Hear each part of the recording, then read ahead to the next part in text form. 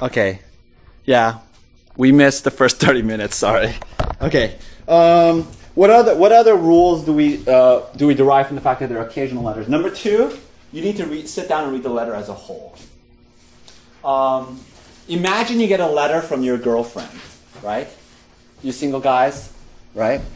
Imagine you get a letter from your girlfriend. It's a 4-page letter. You say, oh, this is great. You say, I'm going to read through page 3 today. Tomorrow I'll read page 2. Next week I'll read page 1. And then sometime next month I'll get to page 4. No crazy person would ever do that. And if you did that, could you understand what your girlfriend is trying to say to you? No, you don't understand. You don't remember. And you're reading it all out of order. But a lot of Christians read New Testament epistles like that. I'm going to read Philippians 4 today. Next week I'm going to read Philippians 1. And then you sort of jumble it all up. We need to read the epistles all the way through. And so one of the disciplines, and it may be a little difficult, is to try to sit down and read the whole letter all in one sitting.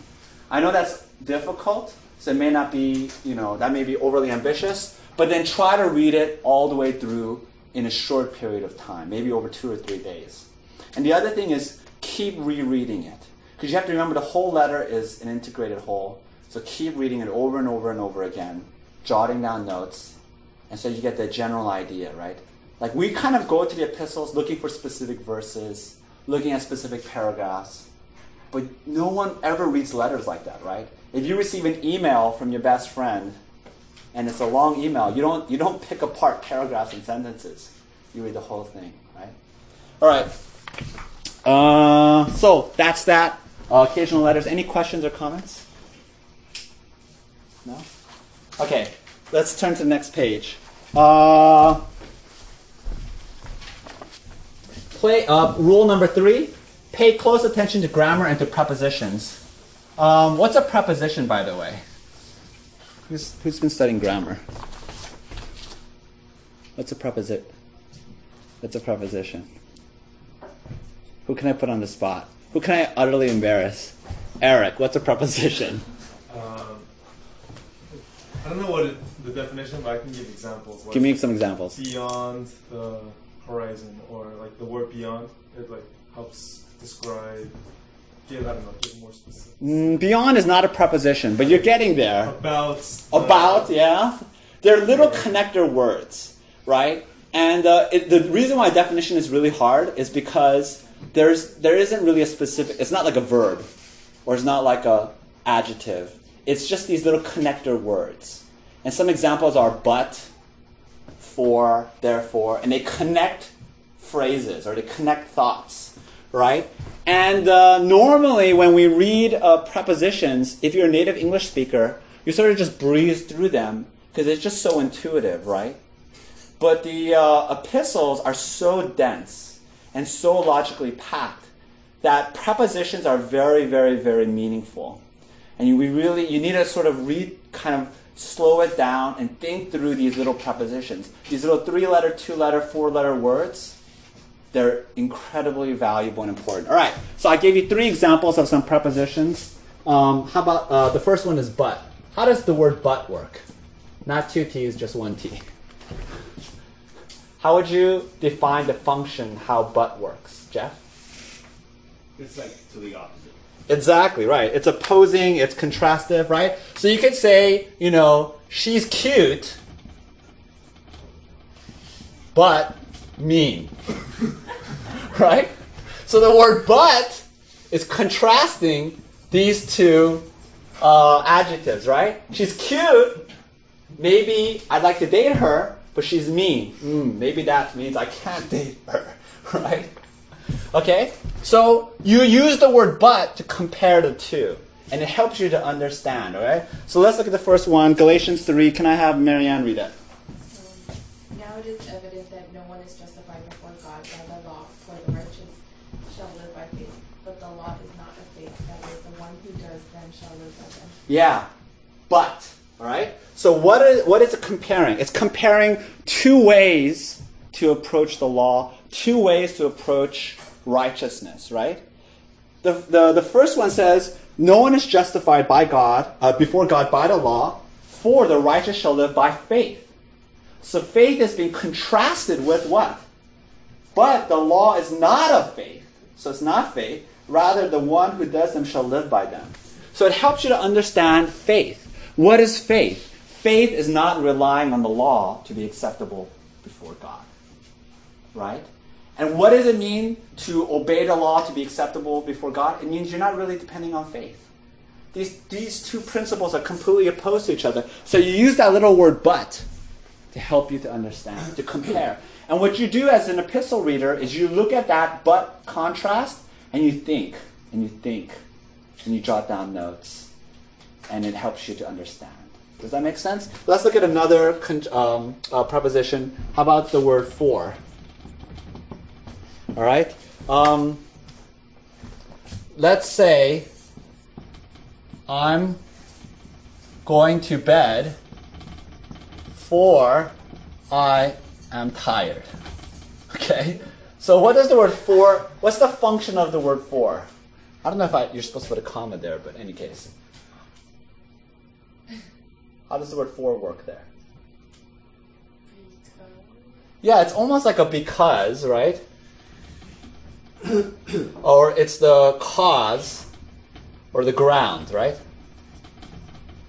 I am tired is why you're going to bed, right?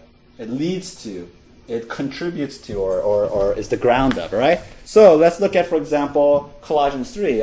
Winnie, can you read that? Sure. If then you have been raised with Christ, seek the things that are above, where Christ is seated at the right hand of God. Set your minds on things that are above, not on things that are on earth. For you have died, and your life is hidden with Christ in God. Yeah. Why should you seek the things that are above? Why should you set your mind on beautiful heavenly things, on the things of God? Why? Paul gives you the reason in verse 3. For you have died and your life is hidden with Christ in God. And so you say, how is that the ground? And you puzzle that through and you think it through. Does that make sense? You really need to think through these prepositions. Last one, therefore. How does therefore work? It's like a conclusion. Yeah, it's a conclusion, right? He never exercises, therefore he is out of shape, right?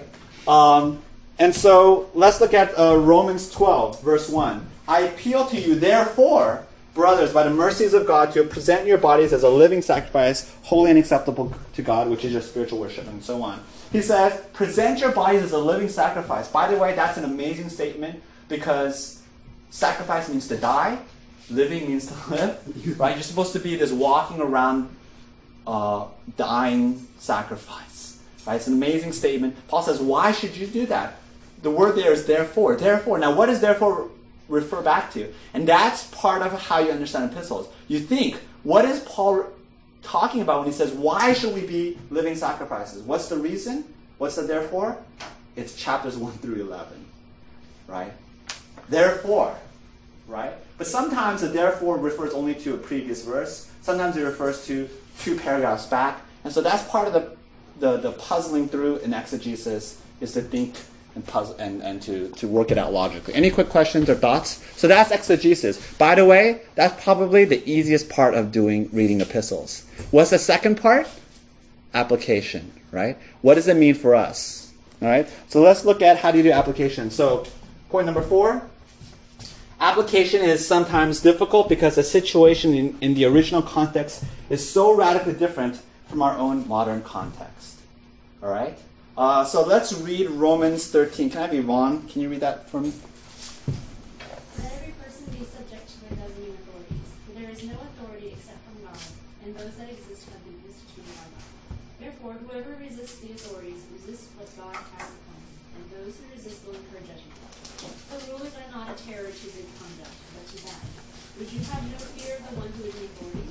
And do what is good, and you will receive his approval, for he is God's servant for your good. Okay, what does Paul say? Paul says, be subject to the governing authorities.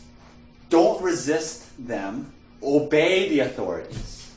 Now, what's the original context? Can anyone tell me what was the situation when Paul wrote this letter? Yvonne? Yeah, the Roman Empire, right? There was the emperor, And what is Paul basically telling the Christians in the Roman Empire? Do not rebel against the emperor. Do not foment a revolt and overthrow the pagan emperor and set up a Christian kingdom, but to submit and to obey, right? Because the Roman emperor has his function. He has a role that God is placing him to do, right? So does that mean, therefore, that can be applied to every situation in history? What about the American Revolution? In the American Revolution, you had all the colonists, and they didn't like, who was the king at the time? King what? Huh? George. King George, right? The British King George, they said, no taxation without representation. So they rebelled against the king. Were the American colonists, according to Romans 13, in the wrong? Hard to say, because it's not the exact same situation. What about democracy, in our modern democracy? If we don't like the current president, President Obama, Paul says, obey the governing authorities. Don't resist. We should just vote him back into office come 2012. Don't resist. Is that the exact same situation? What about Martin Luther King Jr. and the civil rights movement? He disobeyed the government, right? He broke the law in pursuit of social justice, of race rights. Was he in the wrong? Right? So now you understand that it's a little bit tricky, right? And so the way application works is first you identify the principle, okay, and then you apply it to the specific situation.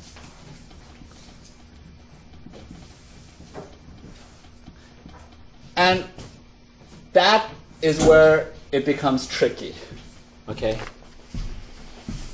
What does Paul mean when he says, submit to the governing authorities? How does that work in civil rights? How does that work, for example, in North Korea? How does that work in China? How does that work in a democracy? That's the difficulty of application. Any quick thoughts or questions or comments? My only point here is that it's difficult. That's all I'm saying. Okay? I'm not going to give you the answer. We'll talk about the role of church and state another time. All right, point number 5, be aware of the cultural gap between the first century and the modern world. One of the great and beautiful things about Christianity is that Christianity does not endorse a specific culture, very much unlike Islam. Islam, if you want to be a good Muslim, you really have to adopt Arabic culture, right? You can only read the Quran properly in Arabic. Women have to wear a head covering and a hijab, which is very much an Arab cultural thing. But is there a Christian culture? There is not.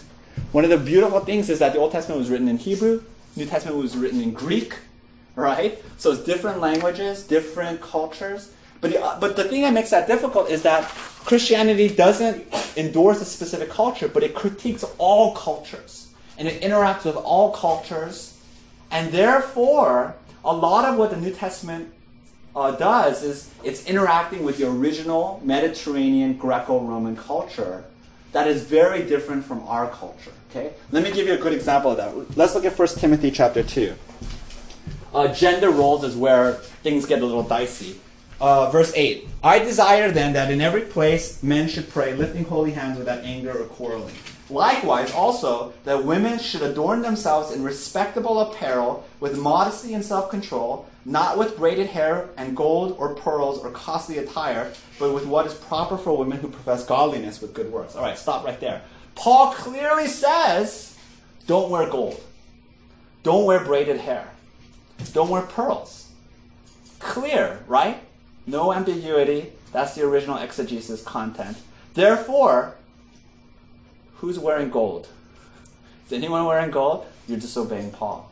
Has anyone braided their hair? Right? And so, is there a direct correspondence? And we would say no, right? Why? Because gold represented something a bit different back then than it does for us, right? I would say comparatively, gold is so much cheaper now than it is back then, right? To be in possession of gold meant that you were fantastically wealthy, right? And so to wear gold is like, I don't know, it's equivalent of like wearing a Mercedes-Benz on your necklace or something. It's an extremely expensive item, it means you're just being completely splashy and completely, you know, I don't know what the equivalent would be. It's like coming to church and wearing like 4 mink coats, you know? And then I don't know, you know, I can't even think of the equivalent. It's just something so outrageous. It's just, you're just showing off your wealth. And so Paul helps us, right? Paul says women should adorn themselves with modesty and self-control, right? And that applies to all Christians. We should be modest people. We shouldn't be, you know, showing our bling, you know, looking like we're in a rap video, right?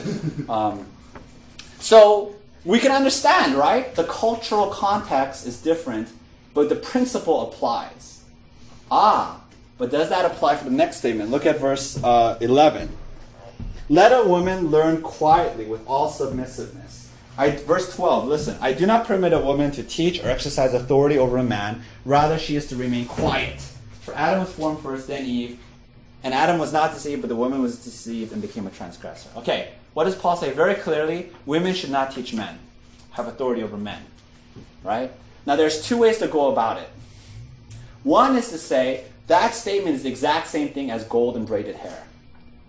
You know, women had a lower status in Greco-Roman society.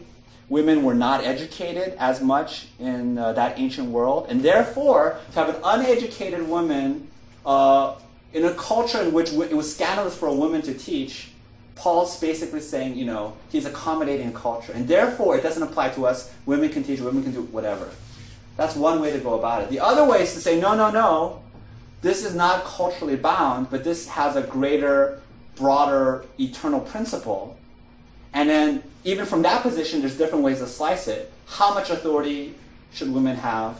You know, for me personally, as I read the Bible, I think Paul is just prohibiting women from being elders. I think it's perfectly fine for women to teach Sunday school or to lead a Bible study. But how do we apply that, right? It gets very, very complicated because you have to first determine how much is cultural and how much is not.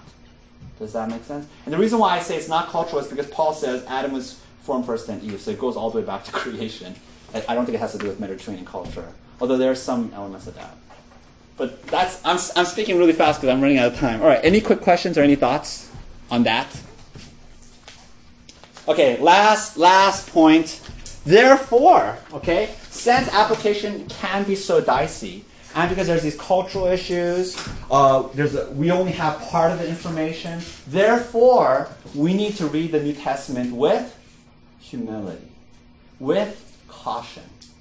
And therefore, we can't be dogmatic and militant about every single issue, right? And Christians have historically identified something called the core doctrines, and then something called what's on the periphery, right? What's on the edge. So what would be in the core? Let me solicit from you guys. What would be considered core doctrines that we really cannot and should not disagree about? No tolerance for disagreement. What's core? Or is there no core? Everything's periphery. Tommy? Core, I guess would be the Bible is inherent Word of God. That's interesting. I would put that actually at the periphery. That the Bible is inerrant. But some people would put that at the core. But I'm looking for what's truly core. Like, if someone doesn't believe this, you would say you're not a brother. You're not a sister in Christ. I wouldn't consider you a Christian. That Jesus was resurrected from the dead. Yeah, so, doctrines about God, right? That Jesus, the Trinity. What else? Anything else? What's non-negotiable? How about doctrines of salvation, right? That you're saved by grace alone. If someone says, no, you're saved by your works, you'd be like, dude, you don't believe in Jesus, you're not a brother. But what's on the periphery? I would include a whole bunch of things on the periphery. Things like gender role, church government, your view on baptism. What other things? End times, spiritual gifts. Okay? It's not to say that these things are not unimportant. They're very important, and I have a definite opinion about them, and I will teach, according to what I understand. But it means that we can still have charity and kindness You believe one thing about women in the church. I believe one thing about women in church. We disagree, but you know what? There's so much ambiguity, or there's so much difficulty in reading the Bible that we can't condemn each other too strongly. We call each other brother and sister, but we can still disagree on women in the church. Does that make sense? So some churches believe women can be elders. Some churches say women cannot. But I think it doesn't mean we have to kill each other, right? Some churches believe Christ is not God and did not resurrect. Some churches believe he did. I don't think there can be union or connection, right? We would say you're not a church. Any thoughts or questions or comments on that? So what's my point? My point is that you need to read with humility and caution and charity. That people, honest Christians, can come to different opinions about these matters. All right, let's pray. Heavenly Father, we thank you for the gift of the New Testament, for these epistles. Lord, we pray that as we sort of listen in on the conversation, we know, Lord, that though the original context was to those churches, yet at the same time, through the Holy Spirit, you are addressing us. And that these are vital things that we need to know for salvation, for godliness. We pray, Lord, that we would not be slack about our Christian lives. We wouldn't just let the escalator drive us downward passively, but we would try with all our might, all our passion, all our strength, all our ability to read and to know you and to grow in faith. We pray this in Christ's name.